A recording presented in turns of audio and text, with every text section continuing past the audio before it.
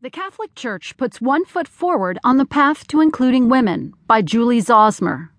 From the Washington Post U.S. section, I'm Jill Mellinson. In her 50th Easter season as a nun, Sister Antonia Sanchez participated in something new.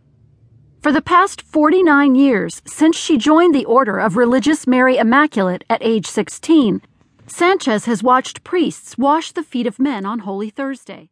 This